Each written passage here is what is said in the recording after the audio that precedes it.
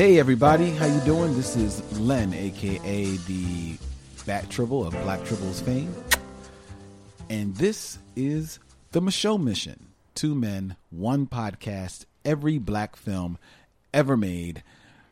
With me is my co-host actually. This is Vincent Williams. It's All Soul. Tonight on the Michaud Mission, You did tonight? It's tonight. I know. We've heard from people that say they listen to it at night, so Okay. it's nighttime for you. If it's not nighttime for you, then turn the lights off. Because tonight we are going to Sleep with Anger from 1990. Charles Burnett, writer-director Charles Burnett, kind of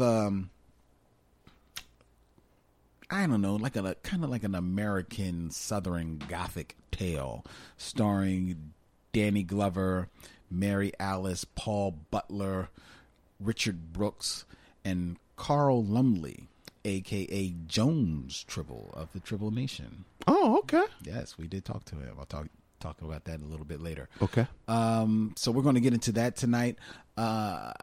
First, we do have a little bit of feedback. Okay. Just a little bit. Apparently, a lot of listeners really enjoyed our mini episode Beyond Star Trek Beyond.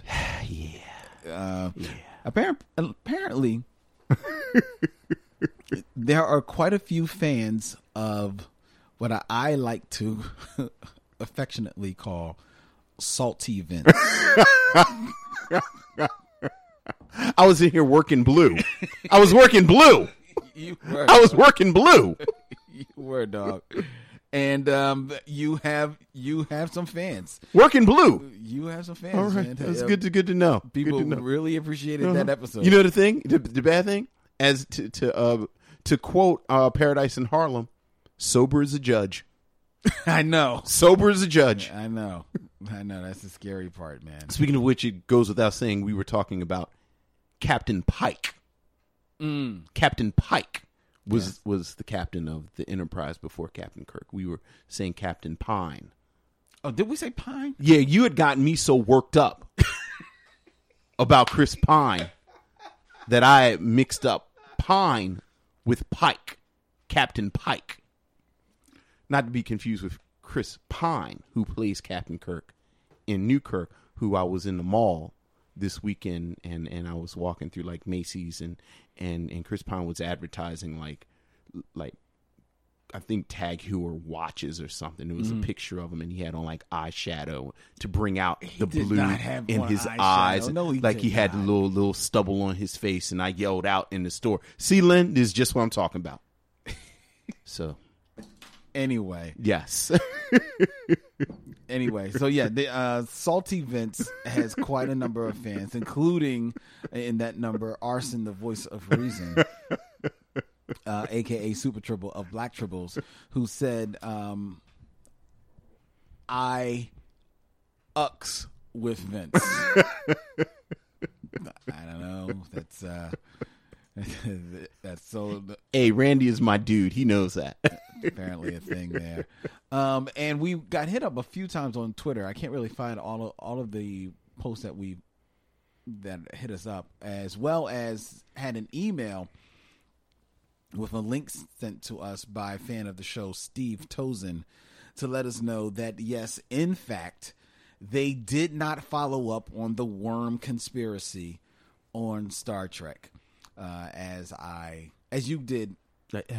Rightfully did say. I was noticing and listening back to the show that you actually you plainly spell it out and read from the Star Trek handbook about how they never followed up on it. But to your defense, you argued that it began in episode 19 when you first because I don't know if they showed them in episode 19. I think in episode, did they show them or did they just show the dudes eating like the alien food? No, they showed it. Because I didn't know if they showed them until episode 25 when they started shooting The dude, and then he came out of his body. They showed it. They showed a scene in episode 19 of him eating the food, and everybody's like, "Yo, what the hell was up with that?" And then they showed later the worm crawling. Okay, all right. So we were basically you were saying that the sun is out in the daytime, and I was saying the moon is out at night. Pretty much. So that's pretty much. But I'll admit I was being a lot more defensive than I really should have been. No. I was all parts of wrong. Well, it was a weird episode, so it kind of stuck with me, But I'm glad people. enjoyed that, and we'll try and we'll see if the we'll see what conversation sparks before the mics get quote unquote turned on. Right. And we can bring you something like that later on. You will soon see a return of Salty Vince. Okay, let's put it that way. Salty Vince will have another day. You're working blue, Vince. You're working blue. You don't have to work blue. When I played the Catskills in the 50s. My geez. Back in the 50s. Okay. You don't got to work blue. All right. So, there you go. All right, Jackie. Let's get into Charles Burnett's To Sleep with Anger. All right. Hi, I'm Danny Glover. I've recently had the opportunity to be in a very special motion picture called To Sleep with Anger. It's the first major film written and directed by noted filmmaker Charles Burnett. To Sleep with Anger. It's a film about old friends. We haven't seen you in what? It must be 30 years or more. I'm telling you, Harry is nothing but evil. Boy, that's bad luck to touch a fellow with a broom. This boy must be turning over. Take me to the water. Take me to the water. Are you a friend, Harry? Take me to the water. To be All right now.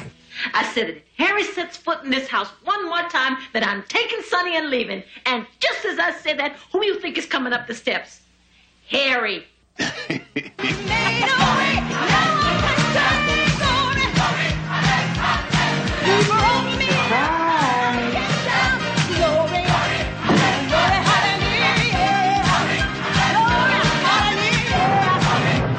that real corn liquor? It ain't your dog.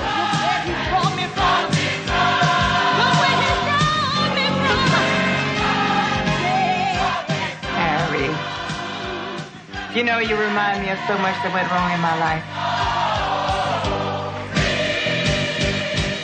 To Sleep with Anger. Okay.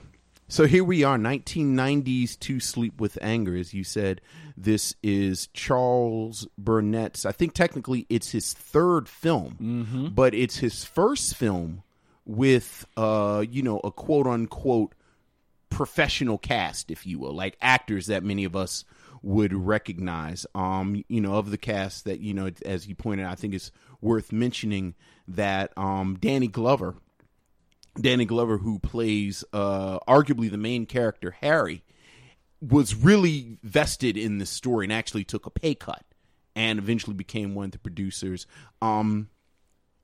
It's a lot of ways to talk about this film.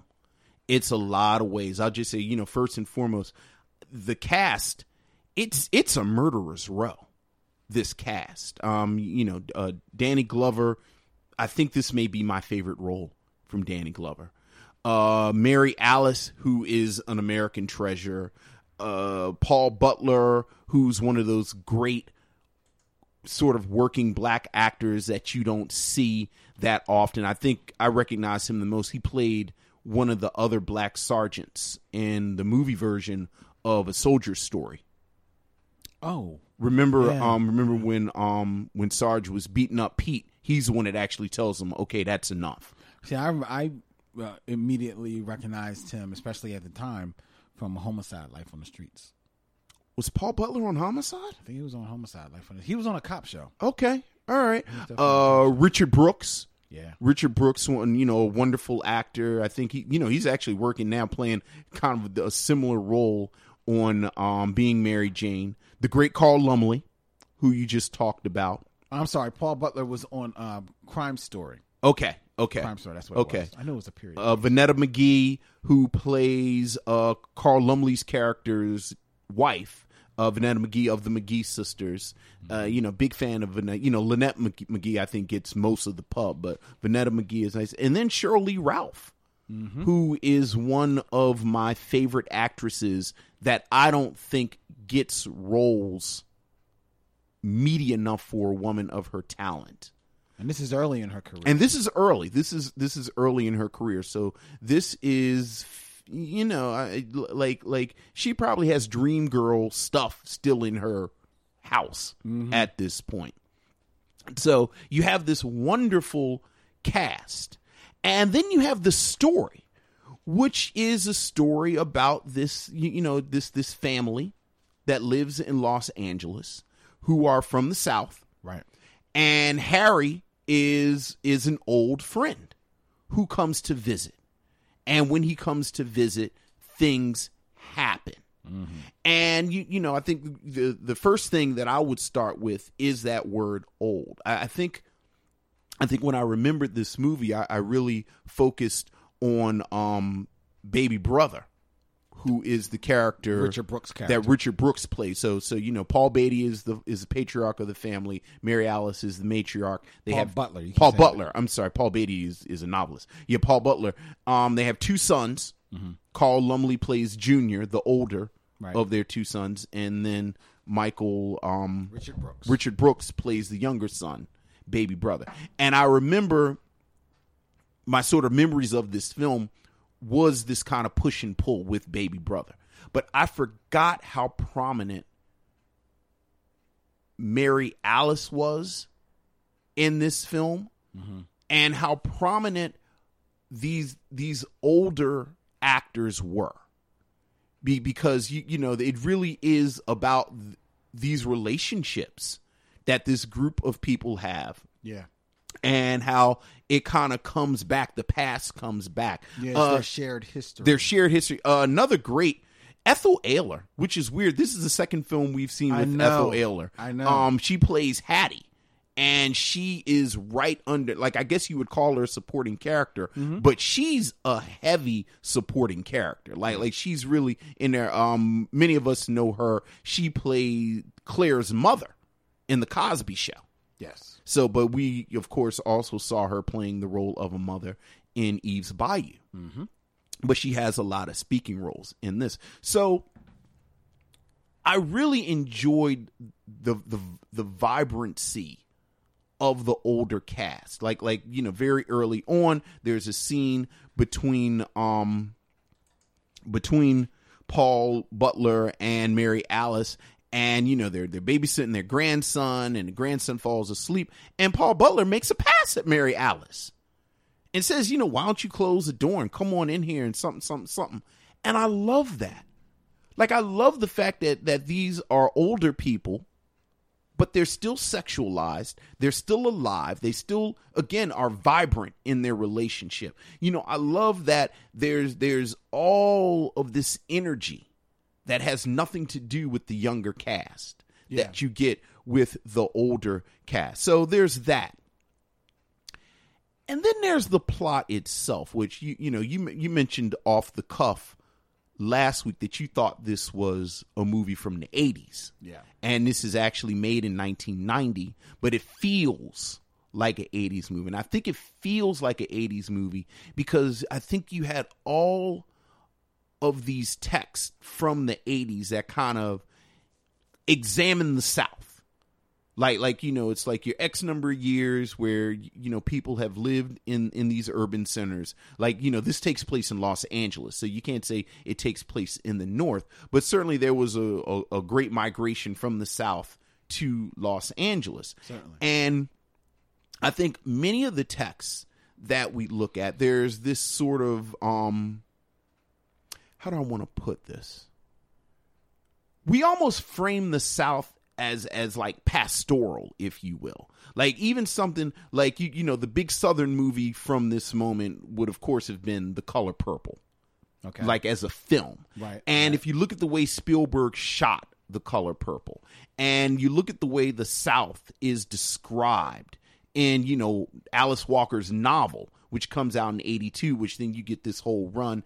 And, you know, it's a bunch of these writers at this, you know, Tony K. Bambara, Toni Morrison, Gloria Naylor. And there's all of this sentiment that the South is this beautiful, pastoral, almost simpler place. And, you know, people, we being black people, have moved to the city.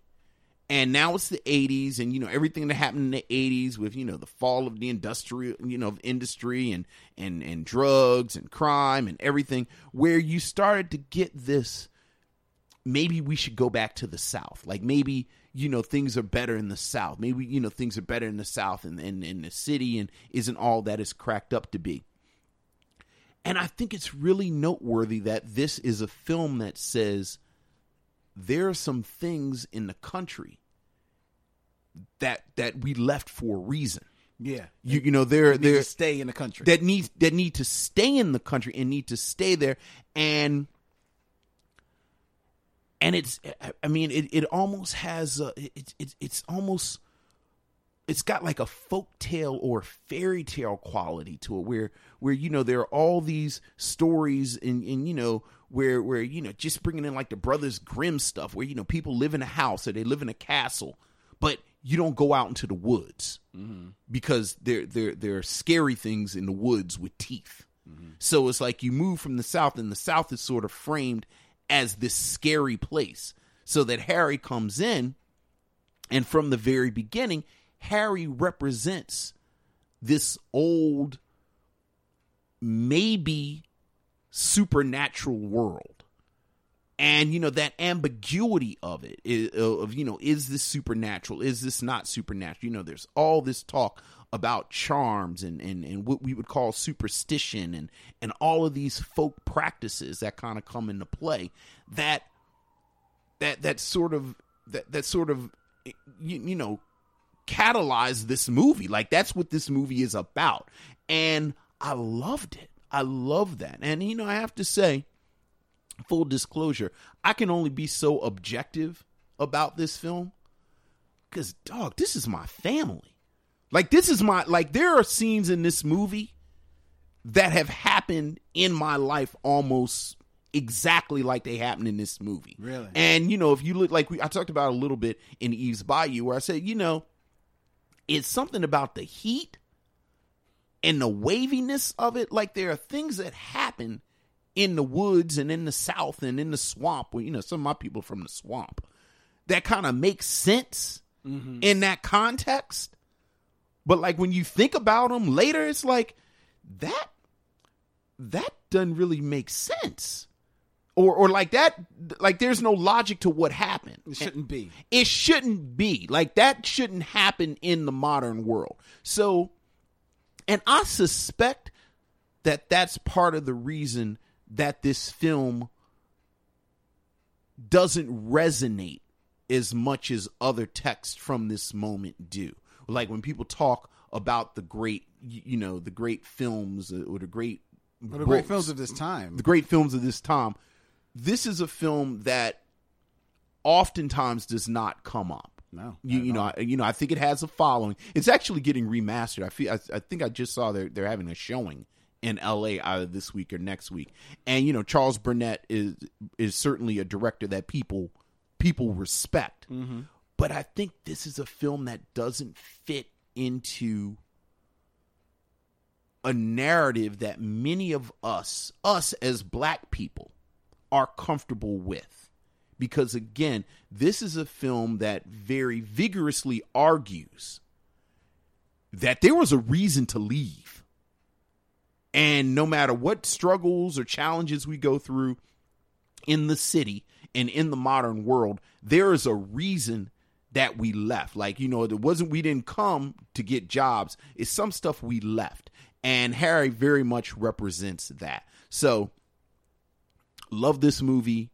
You know, some I mean, we'll talk about, you know, some stuff that maybe but love this movie, and I guess that's my opening statement. My opening statement on To Sleep with Anger. Well, that was very well put, Vince. I appreciate it, and I appreciate your feelings in regards to this film. I had not seen this film since it came out. Okay. I thought I had seen it maybe one other time, but actually I had not. So it was a pleasure to return to it, because I remember, you know, reasonably, you know, having good feelings about the movie when I first saw it. Watching it again, I was struck by one of the things that have always come up to in my head every once in a while when I start thinking about the great black actors is the respect and that everyone you know, gives to Danny Glover, right? And when you think about that, you know, I think that his most showy role, or the role that, you know, shows him being like, you know, Danny Glover, the great actor, a lot of people point to The Color Purple. And then because then you have his more escapist fare, like the Lethal Weapons movies and Predator 2, you know, and stuff like that. And they forget this film, which he used his prominence at the time to get made. So, you know, big up for him. And he is good in this film. He is a magnetic presence, Danny Glover. The movie comes alive once he walks into this home.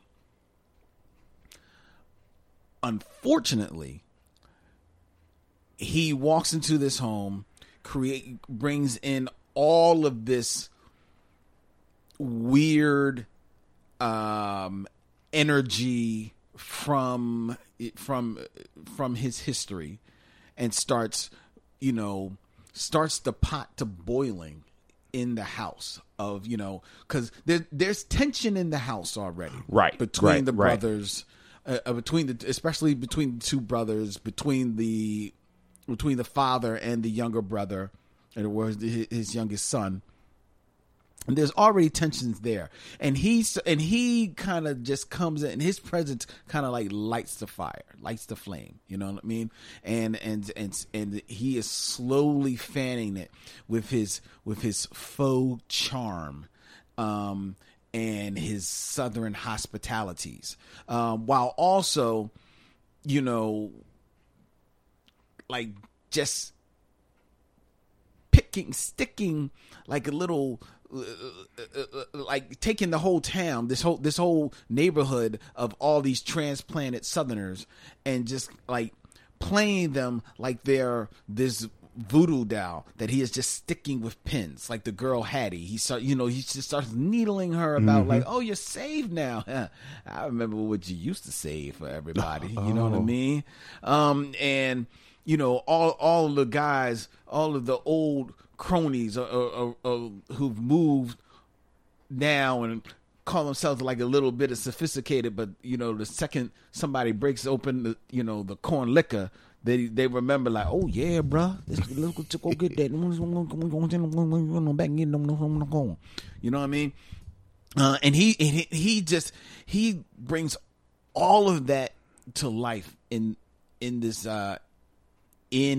this neighborhood, including that little bit that seems to reside in Baby Bruh, because you know he's the baby brother, and they call him Baby Bruh throughout the whole movie. Yeah, you know, and he's Baby Bruh, and it's Junior and Baby Bruh, and you start feeling him like stir that up almost to the point, and him making that connection with Baby Bruh, which almost kind of makes you think, if you're looking at typical storytelling, that, okay, is this going to lead somewhere? You're going to find out some deep secret between the two of them, but you don't, unfortunately. It doesn't take that more traditional or cliched road. So that's big up for the movie.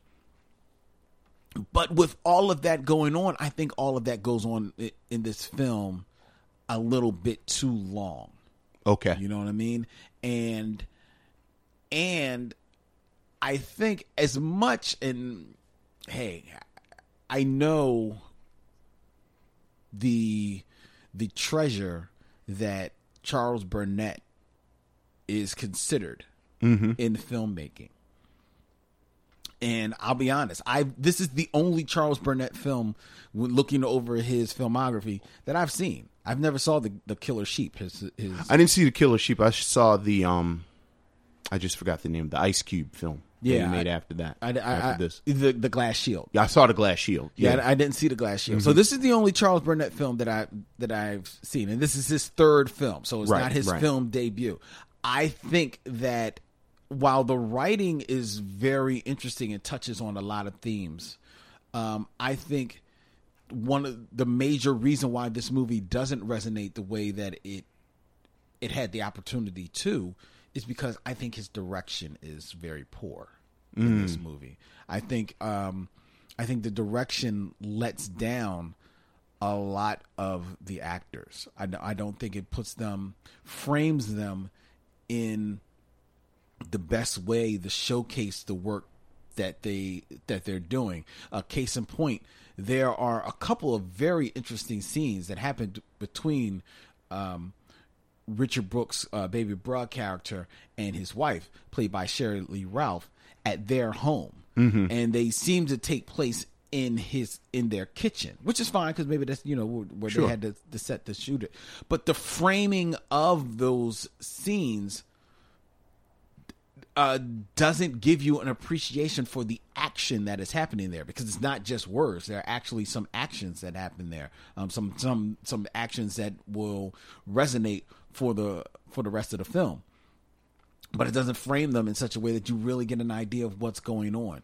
The camera is locked in one position from one angle that doesn't it doesn't show the act. It doesn't show it. It doesn't give it any type of. It doesn't add any type of storytelling element to that scene. And there are more than a few scenes that are like that.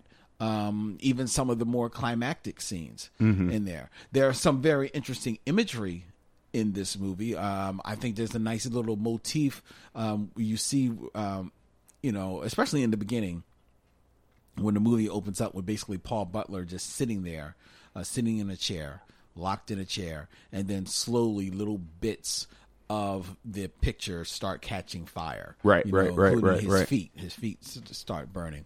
And there's a nice little motif that he keeps returning to, because you see in the beginning how they've transplanted from the South, but they brought some of the South with them. He's got his little chicken coop out in the back, and they've also got a very nice, healthy garden, vegetable garden out in the back. And slowly through the film, you see all of that deteriorate until the end of the film. So that's a nice little running time going in there. And it's also, I think, the use of the boy, the neighbor, and his trumpet playing is used very interestingly in that movie. And I keep waiting for, okay, I know that his trumpet playing, which is horrible, but it's this young boy practicing. And while there's some lip service paid to exactly what that is to represent, I don't think it is well illustrated in the story what it's to represent. I think it's just basically just lip service paid to it, and that's it. Because the trumpeting pretty much leaves after, like, halfway through the film. Well, at the end when he dies, though, you get the clear note. Well, yeah, but at the end, okay. But it left halfway through the film. It was kind of like running through the film and then leaves for halfway. And then just every 10 minutes, you want to hear that boy squeaking? I don't need to hear it every 10 minutes, but you do just, I just don't. Like I say, I don't think it was used to its best effect. But at the end of the day, I really do think that the direction really just let down this film, and because of that, as stirring as Danny Glover was in this, as much as really, I felt that this movie could have been like a really big tour de force for somebody like Paul Butler, who hasn't had many opportunities to be like the lead in the film. Right. Even though he then I was about to say he actually talking about disappearing. Yeah, he disappears because he gets sidelined in the film. But then you still have Carl Lumbly, Richard Brooks doing great work, as they usually do. Shirley Lee Ralph, who actually won an Independent Spirit Award for her role as Best Supporting Actress, I thought she was good. I didn't think she was anything like to be great. Like you said, I would have given it to the woman that played Hattie. Right. I thought she was a much more striking of a character, a more fully formed character in this film. I just really think the direction let them down, and I also think one other thing lets this movie down, and that is the casting of Mary Alice. Oh my God! I have never. Oh Lord! I have never been a fan of Mary Alice as an actress. I've liked her in some things. Wow. But I've only really liked her and when I think about it, the things that I liked her in, she's only in a little bit. Why don't you like Mary Alice? Because I find at least in the roles that I've seen her do, she's pretty much comes across to me as one note. And it just does not resonate, and that note does not resonate with me. Wow, I think she has so much presence. I think I see a woman that, to me, I could see her. I would love to. I've never seen her on stage. Mm-hmm. I would love to see her. I would love to see her on stage because I have a funny feeling that her acting maybe comes off differently on stage as opposed to in a movie. Because in a movie, it just does not hit me. It hits me as somebody that's maybe trying a little bit too hard. Maybe I'm saying the same thing that you are, but it hits me differently. If it's Beat Street, The Matrix Reloaded, or episodes of A Different World, I feel like Mary Alice just brings a level of dignity and sort of gravitas. And see, like when she joined Different World, because she replaced Loretta Devine. Yes, if I remember. And I was just like, I want Loretta Devine back. You just mad because she replaced Loretta Devine on A Different World? Oh, this is part of that. But but no, she just didn't do anything for me. Hey, man, personal taste. I get it. She didn't. But because of that, like, I just started liking Angela Bassett maybe 5 years ago. Wow. There you go. See, we're vulnerable. We are. We're vulnerable right now. All my life, I over-enunciate to show that I'm acting. See, that's you doing Angela Bassett. But see that, but I could do my Mary Alice. See, we're vulnerable. We're vulnerable. Personal taste. So that's my read on this film. I think your direction critique, I see that. I think it's funny because in a lot of ways it's shot like a play.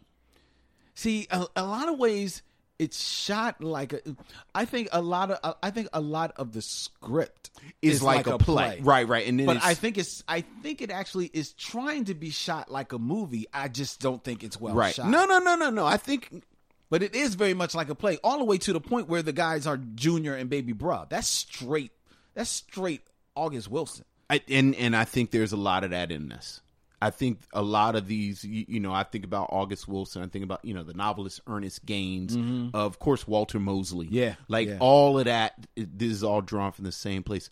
I guess the story is so strong to me that I can overlook some of the direction critiques.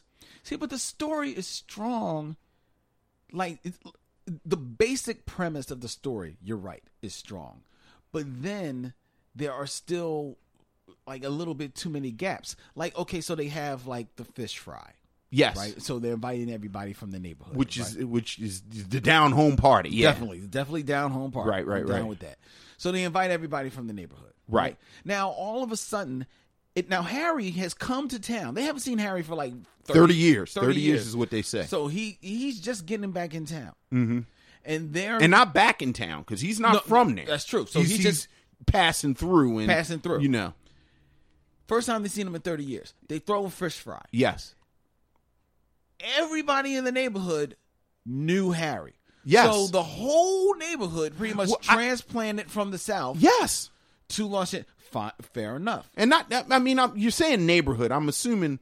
You know, it's not like the same 3-block radius that they're but from. these people weren't driving in from down Right. south. They're all For the from fish fry. various parts of L.A., whatever part of L.A. they live in. But isn't it safe to assume, at least to me, that Harry is coming from where they left? Yes. At some point, like I got the feeling that Harry was a drifter, Right. and I don't know when the last time because you notice they make a point of not specifying. Culture Kings is a podcast on the How Stuff Works network, hosted by comedians Jaquez Neal and Edgar Monplaisir. Every Wednesday and Friday, these two friends dive into topics ranging from sports, music, to movies, style. They wonder whether or not Donald Glover is a genius or a weirdo. They continuously decipher Kanye West's tweets and behavior.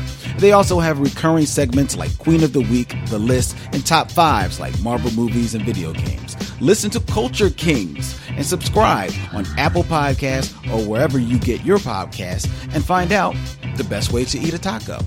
Oh, What's the best way to eat a taco, Vince? With your hands? with your hands, also with salsa on top of everything to hold the ingredients down. It's like a layer, It's the layer. right? So that the lettuce doesn't fall off. Can't have falling lettuce. Where they're from. They Yeah. just keep saying down home. Yeah. And my read was that Harry has not actually been down home in a number of years. Okay, so like he's been he's a drifter, or he just got here from hell, depending on your reading of what Harry is and is not. So, True. but go ahead. Okay. It just seemed strange to me that he comes to town and all of a sudden they have this fish fry and like his whole old crew is here. Yes, That seemed kind of I think, dude, that's what happened. Now, I that's actually what happened. Though, like whole communities moved to these cities. that's true. I do know that. So I do you know that happens. I do know that happens. I know it just seemed a little odd to me. And he gathers his familiars. Yes, he does. You know, I mean, these are the old dudes, and you know, and Okra has been waiting for an opening Oh yeah, to get at Mary Alice since forever. dude. How? Okra is Paul Beatty's characters. Well, they're like Lynn said, they're all from the same place, Right. And at some point in the past, Okra, a guy named Okra, played by Davis Roberts, who, for those of y'all just you go deep enough, I remember him from Sanford and Son. Yeah. He played the jackleg doctor, who maybe not. Yeah. But one of these wonderful working, old black actors. Well, that's the film is filled with them. Yeah. So so Okra at some point was dating or he was courting or he liked. I think he just liked. He just liked Mary Alice's character, Susie, and he comes and starts hanging around and sniffing around. Once Paul Butler falls ill, Yes. Okra comes around and see, to me, that's a great scene. That scene where he's at the table with Mary Alice and he tells her, it's an excellent and he scene. says, we're in the same lodge and I actually wrote it down. It's the greatest euphemism for sex that I've ever heard in my entire life. So he tells him that, when Paul Butler dies, since they're lodge brothers, we like it at the lodge for the lodge members to take care of the widows. Mm-hmm. And Mary Alice says, well, my husband is taking care of everything. If something were to happen, if he died, because he's not dead, he's just upstairs sick. But if something were to happen, he has insurance policies and this, that, and the other. And then Okra says, well, that's all fine and good about the financial aspects of taking care of you, but you might need somebody to come around to, and I'm reading directly from the quotes, fix the whatnots. And I said, wow, fix the whatnots. That is the greatest euphemism for sex I've ever heard. And I wrote it down. Fix the whatnots. You might need somebody to come around and fix the... Are you watching Greenleaf? No. You should watch Greenleaf. Greenleaf is good. The show on OWN. And I bring it up because Lynn Whitfield is magnificent as the matriarch of this family. And her daughter came in the other night in the last episodes, and her daughter was out, she was with a man she shouldn't have been with. And she and her mother have this kind of contentious relationship. And at one point, the daughter's saying to the mother, basically, mind your business. I was this, that, and the other. I was doing this. And the mother says, no, you didn't, because your car never left the driveway. And now you come in here looking like somebody rode you hard and put you away wet. Wow. And it's an old horsing term. Yes, it is. But I had never heard it before. Oh, you never heard that? I had never heard that term before. Looking like somebody rode you hard and put you away wet. And that's, I love everything about that aspect of this movie. Like, I love the language and I love that scene. Anyway, Okra says to her, if he dies, you might need somebody to come around here and fix the whatnots. I don't know how we got on that. Oh, you were talking about all his boys sort of gathering. There was just some aspect. Can I submit that maybe that is part of a quasi-supernatural reading of Harry? Like, maybe that's Harry's doing. So everybody like moths to a flame? Like a moth to a flame. Because, again, the film is very ambiguous about the nature of Harry. That's true. So that maybe, and like I said, the familiar, like there are scenes when Okra and a couple of other dudes are around Harry where they are acting like familiars around a witch or a warlock. Like there's a scene where they go and they catch a chicken and you can see they're going to kill the chicken and textually they're going to kill the chicken and cook the chicken and they're just going to make some chicken. But it's very ritualistic. Yeah. And they're, the imagery throughout the film speaks to that.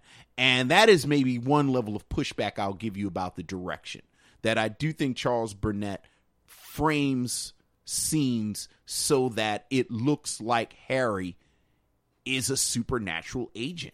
Yeah, there's the one scene telling where Harry, who basically is, he's been pushed out of Susie's house a little bit, so now he's kind of co-opting Baby Bruh's house. Right. He's got all the cronies over Baby Bruh's house for dinner. Right. And has Baby Bruh's wife, Sheryl Lee Ralph, basically serving them. Yeah. Which is very telling because in the beginning of the movie, she's like this bougie, stuck up chick, and now all of a sudden she's serving hand and feet. Not wanningly though. She definitely is against what Harry, the spell Harry is putting on her husband. But he is sitting at the head of that table, in the center of that table, holding court, and it's very much kind of got like a Last Supper type of vibe. Exactly. But an evil Last Supper, and it's like through. It's funny. So, and I think just to stick with that scene for a second, I think that's the scene that everyone talks about when they talk about Sheryl Lee Ralph in this movie. Yeah, but see, because she doesn't speak. Like it's all in her body language how she's kind of affected by this thing. So that's like that's her highlight scene. That's her highlight in this film. That's her highlight scene in this film. But also that scene, if you look at it, it runs on probably 2 minutes too long. You think? It's like he like we get the sense, all right, she doesn't want to be serving these people. She shows it from her face right in the beginning, and then she has. She goes through the whole dinner. The whole dinner. I'm like, dude, we got the point. We got the point. You gotta take it at its own speed, Lynn. Well, dude, see, right now you're a city slicker. It's not a city slicker. You're a city slicker right now. It's not a city slicker. I just want. You're a card sharp. I want this movie could have been, and thus the script should have been a lot tighter, and that's where the direction and the editor come together, and that's where they let them down. That's just my feeling. Did you notice there's a scene where Shirley Lee Ralph, right after that scene, as a matter of fact, if memory serves me, she goes to her son's bedroom and she's reading with her son. Yes. And baby bruh comes in and stands behind her, to make sure that is she okay? Because he's hit her. Because he hit her. He has hit her, and the way it's played, it's accidental, but you can see it was building. It was building, right? It comes the from violence was going to come in one way or the exactly. other. And this is how it showed itself. But did you notice his baby brother was standing there, and he was, I think worried about her, but also just worried about, feeling like, what you gonna do? You know right, what I mean? right. Because eventually she goes over to Junior's house. But as he's standing there, I took note as the light hit Richard Brooks as he was leaning there, in his dress shirt, that his dress shirt had shoulder pads. Yeah, I think that was just. I think it was just the time. I don't remember dress shirts with shoulder pads. Not for men. Yeah, I just looked at it and said, that's just. Did men's shirts have? I mean, shoulder I didn't. pads? I didn't. I certainly never. But wore I shirts with shoulder I don't know pads. what was happening in L.A. I couldn't help Right but across notice it. town, Ice Cube had a Jerry curl in 1990. So I don't know what was going on in L.A. That's what you noticed. That popped me right out of that scene. The shoulder dude. pads made you stop. I was like, dude, you feel guilty. It's like, are those shoulder pads? Are those shoulder pads? It's like a backup singer for the Talking Heads. I thought he was going to break out into a cameo. The first scene, when it comes on, and I'm thinking about the scene that you're talking about where they show Paul Butler's character, and he's next to the fruit, Gideon, and there's the fire. And they're playing a version of the gospel song, Precious Memories. Mm-hmm. And it's by Rosetta Thorpe, who's the great, kind of rock pioneer.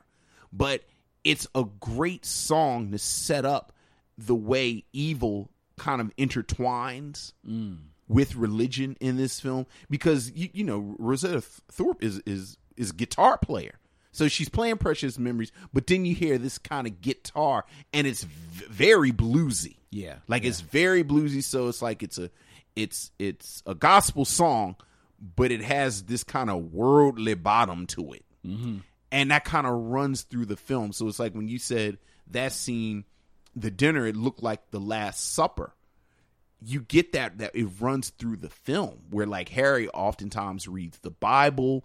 When Harry goes over to baby brother's house the first time, and baby brother first becomes infatuated with him, it's intercut with the rest of the family at the church seeing a baptism.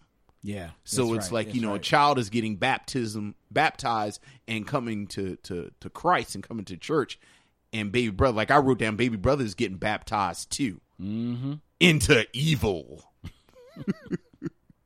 And again, I think that's something else. I think that's something else that complicates how we talk about this stuff. Like we talk about, we talk about the South, and and it's sort of, and is this sort of moral, this sort of moral compass that we get as black people from these old time values, and they kind of play on that. Like there's a scene early on where Harry and Susie have an exchange where Harry's very polite, and Susie says, "Oh, I can tell you're from back home because you're so polite." And they have this back and forth about being polite. And part of the back and forth, by the way, the sort of supernatural reading. Did you notice he doesn't say he's going to stay until he's invited 3 times. Oh, wow. Like I went back and checked. He didn't say he'd stay. Like he said, "Oh, you should stay. Are you sure?" I should say, "Oh, absolutely, you should stay." Well, I mean, I don't want to. No, you absolutely have to stay. And I said, there it is. Wow. They just invited him in 3 times. And that's, dog, again. That's. So my mama is from a little town called Aliceville, Alabama. Okay. My daddy is from the big city of Pritchard, Alabama. which was the black part of town outside of Mobile, Alabama. Okay. And a lot of his family is from, like I talked about it in when we said Eve's Bayou, is from Slidell, Louisiana, which is, maybe 30, 40 miles outside of New Orleans. Everything in this movie, everything, don't sweep over my foot with no broom. Yeah. The salt that they bring out, and everybody knows what to do with the salt. Mm-hmm. There's a part where Junior talks about Harry and he's the devil in this, and he gets zapped with the electricity from the lamp. Mm-hmm. So it's almost like Harry caused it. All the way down to when the reverend and the choir comes to see Gideon, and Susie pulls back, and all of that, all that root, all of that, my family, all of that.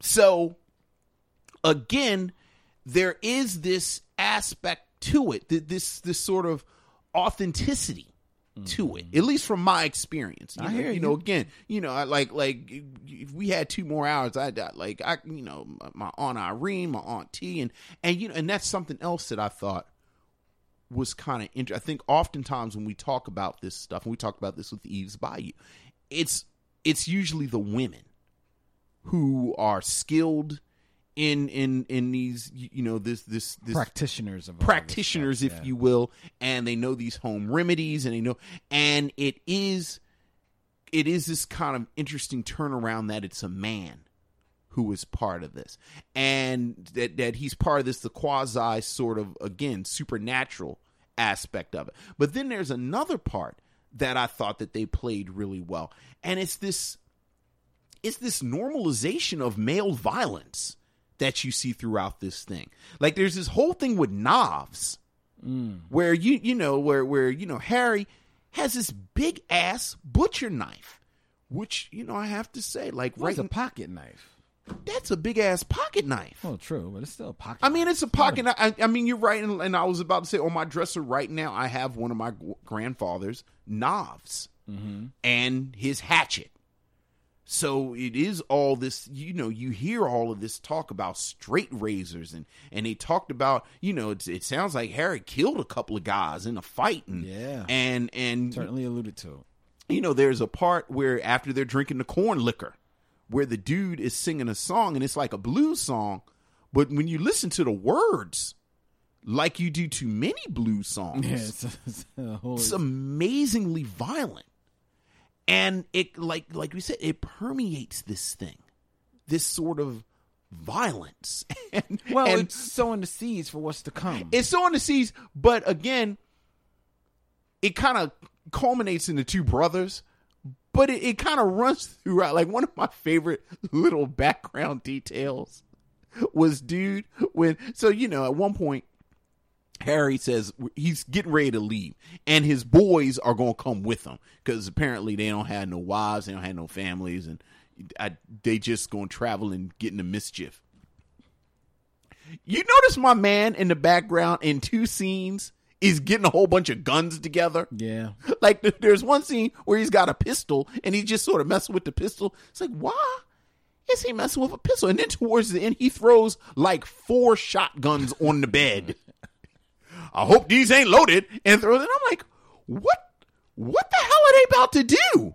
Like, where are they going with all these guns? But that's just how people get down. Yeah, but the funny thing about that is when I saw that, I couldn't help but think of I don't know if you saw it. I can't remember the name of the movie, but there was a movie with Al Pacino and Alan Arkin, where they're like these old gangsters, like going out for like one last hit, and like that's what these old dudes look like.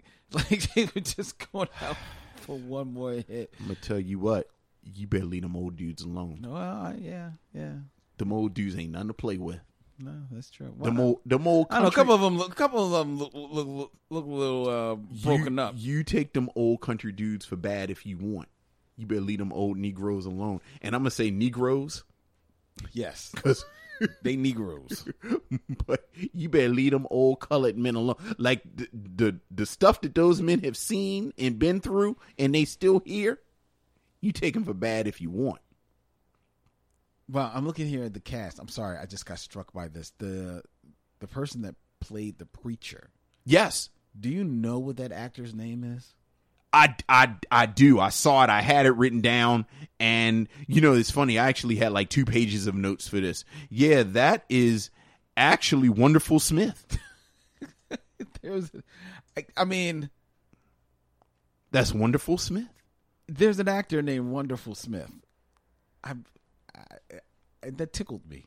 DeForest Coven, who plays Fred, is another Fred, who's one of the cronies, is another one of them dudes that shows up. I believe. Which one is he? Is he the tall, bald guy? No. He's got a shock of white hair.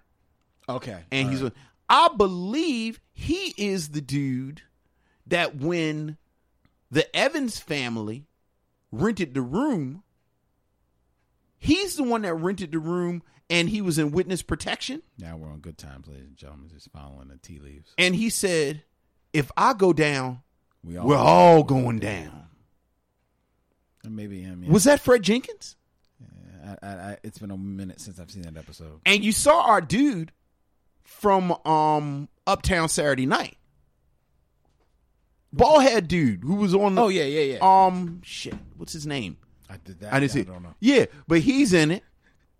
It's a lot of people in it. It's a lot of people, but again, it's a lot of older actors. It's a lot of older actors.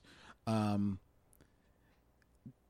let's talk about an actor who, doesn't get his due, along with, Paul Butler at this time, an older actor, getting a little starring role in here. Richard Brooks. Yeah.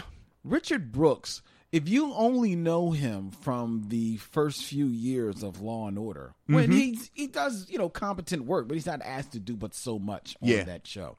He's actually not asked to do much on that show until he leaves the show and then comes back as an attorney and is able to let some of his, his blackness show on a couple of episodes. Richard Brooks is, you're talking about a extremely gifted, intense actor who just when he is in the room, you cannot take your eyes off of him. You know what happened to Richard Brooks? Richard Brooks is a sad story. It's a bunch of dudes like that. I got 2 words for Richard Brooks. Denzel Washington. I got 2 more words that happened to Richard Brooks. Blair Underwood. I think he was just a victim of the moment that he was acting. I think he was a victim of the moment he was acting. If he had come out 10 years earlier or 10 years after, I think 10 years after. I think Richard Brooks would have been huge. Yeah. I think Richard Brooks, to his credit though, I mean, around this time he locks on a Law and Order. I think he's a great actor.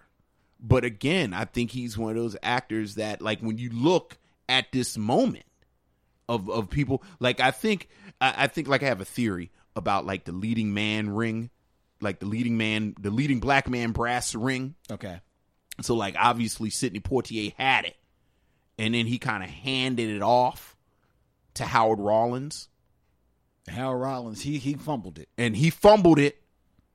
Denzel Washington picked it up and just kept it until damn near now. Like, it's a couple of dudes now. Denzel you ain't could giving sell. it back. I know, but I mean, Denzel Washington is legitimately 60 years old. So, like, you some dudes that are like 30, like well, Samuel Jackson. Well, no, I mean leading man. Like you can put him, put him in a suit and stand him next to, like the aforementioned Angela Bassett, and this is my leading man.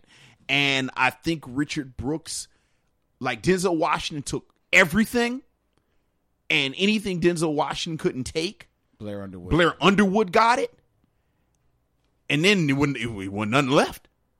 Yeah, like Richard Brooks got that L.A. And how long was he on Law and Order? He was on Law and Order for at least 5, 6, 7. I didn't even know he was on there that long. You just taught me something. I didn't know he was on there that long. Yeah, because he was in the beginning. Okay. He was in the beginning, and then he Hey. lasted through the first couple of years Hey. with Sam O'Neill. Hey. So yeah, I ain't gonna argue with you about Law and Order. I don't know Law and Order like that, but I know Richard Brooks is one of those actors. I think Carl Lumbly, to a certain extent, yes, kind of got caught in that maelstrom of Denzel Washington. true. Just to pay off my nod at the beginning on the Black Tribbles. When we were on WURD a couple of years ago, we used to do a show, Black Tribbles Squared, that just specifically talked about the world of television. Okay. And we interviewed Carl Lumbly Nice. about his time on the fondly remembered TV There it superhero show Mantis. Yes.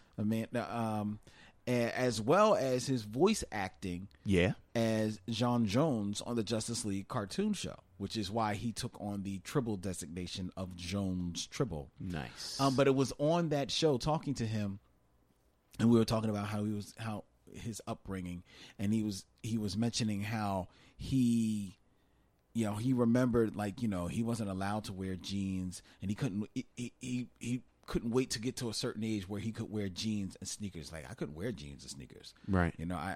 I couldn't do them. But then it got to a point where I got used to not wearing jeans and sneakers. Yeah. And I would just be in the house with my books. And then he literally like paused and said, "Oh my God, I've been outed as a geek by the Black Tribbles."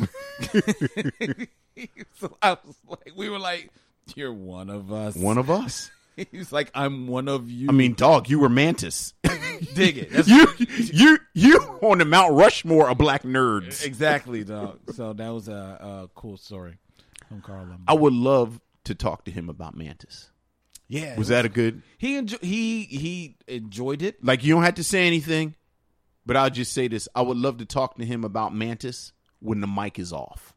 Oh, he was very forthcoming. Okay. He was very forthcoming. He enjoyed it. It didn't satisfy everything that he wanted from it. I mean, he wanted so much more from it. Yeah. And tried to put that into there, but the show just didn't last. It didn't make it. The reconfiguring of Mantis is like there's black nerd hate in my heart for some things. And that's some of the black nerd hate in my heart. How they basically poochied Mantis. Yeah. That's something that could be like rebooted. Mm-hmm. Yeah, big time.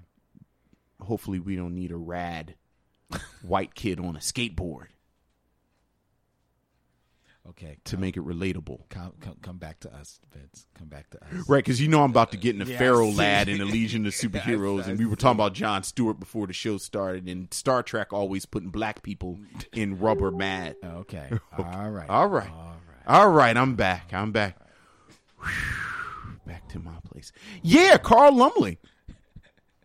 I will say this about, and I don't know if this would be a critique of the direction, but I feel like the cast is basically spades tight, so that there's so many amazing actors in the cast, there isn't enough room for all of them to shine. Okay. So I wish there was some way. So that's why they put Paul Butler on a shelf for like half a movie? That's why Paul Butler's on there. I mean, Carl Lumbly doesn't have a whole lot to Not do. a whole lot to do, yeah. Vanetta. He's pretty reactive to Right. his brother. Vanetta McGee doesn't have a whole lot to do.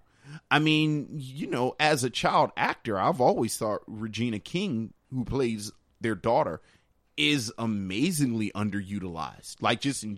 In general, I thought she was. Here's the thing: that's Regina King, yet she's billed As Rena King or something. Yeah. as Rena King. I don't know if that was a typo or if that's her stage name or. Well, I mean, My Regina King knowledge isn't that deep. yeah, I wondered about that. But if I had to pick, No, between- I'm sorry. Just that is exactly Rena King. That's not Regina King. Regina King is her sister. Shut up. It's two different people. Yeah, because I knew she looks like her, and I was like, that's not Regina King. Rena King I thought it was a typo. was in Scrooged, To Sleep with Anger, and then in What's Happening Now, because that's where I really remember her from, the rebooted What's Happening TV series. She That's was in not Regina King and What's Happening Now. Boy, No, I knew that. I That's why learned so many things. Yeah, that was Rena King who played, because she plays the daughter of Raj and Anne-Marie Johnson. right.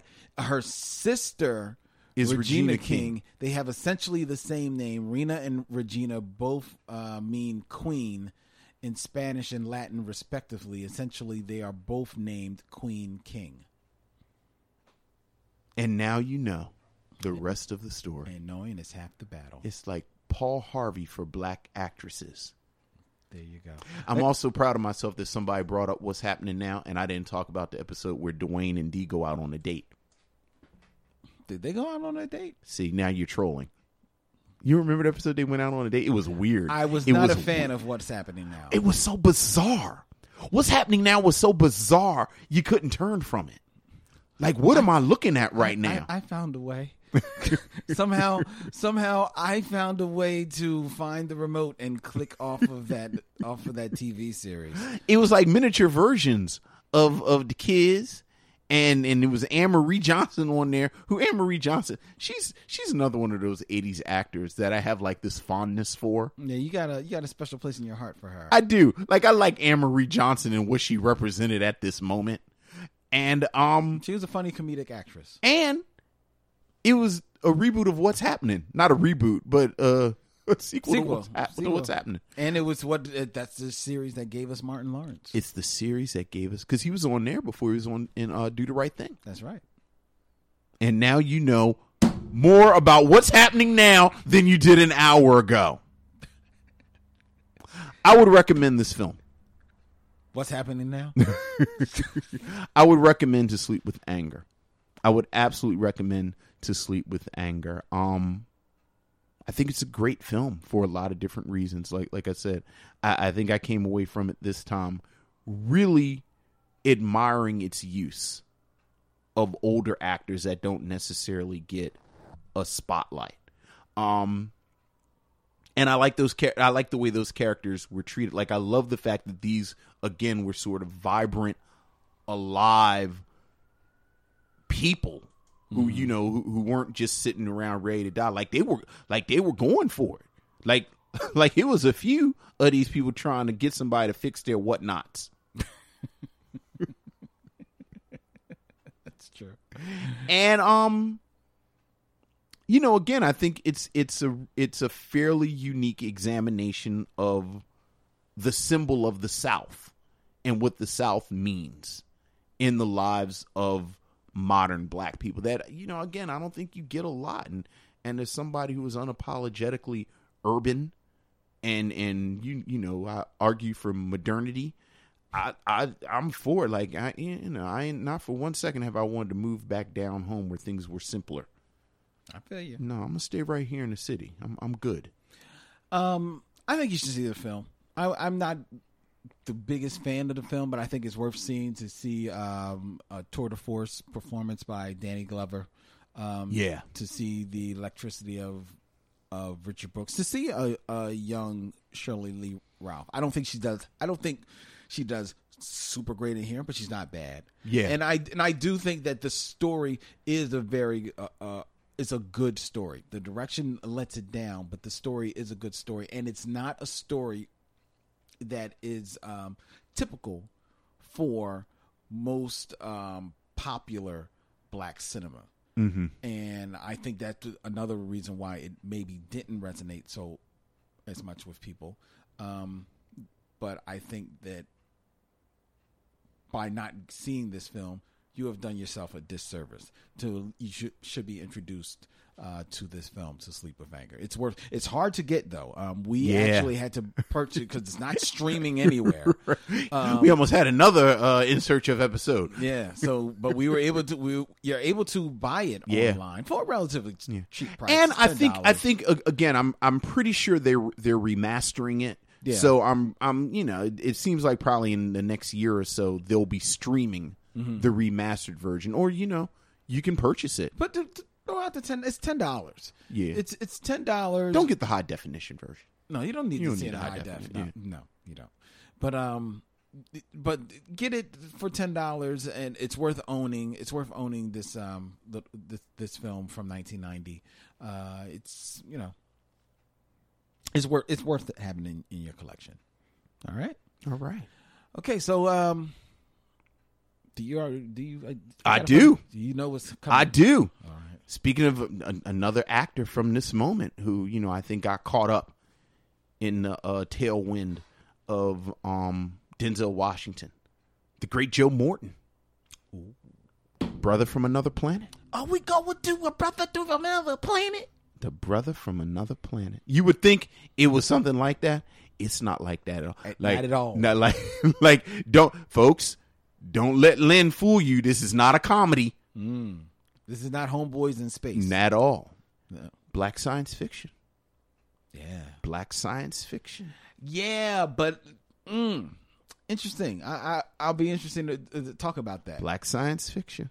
Very interested to talk about that. Brother from Another Planet. Brother from Another Planet. Next stop on the Micheaux Mission, which you can find on MicheauxMission.com, on iTunes, SoundCloud, Stitcher Radio, Google Play, and every place that you find your favorite podcast. Look for the Micheaux Mission.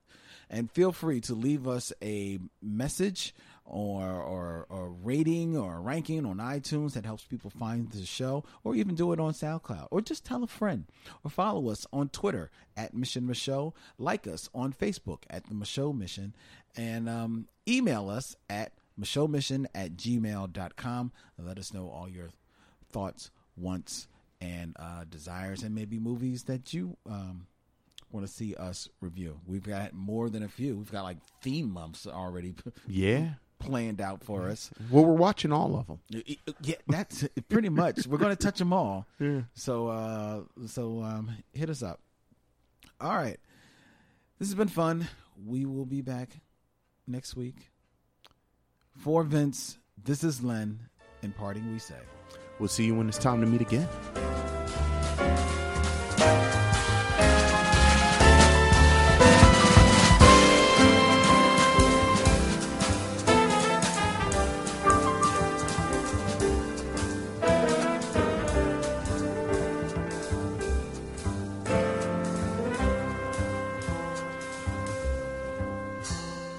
Now it's time to bid adieu. It's been a pleasure knowing you. I'll see you when it's time to meet again.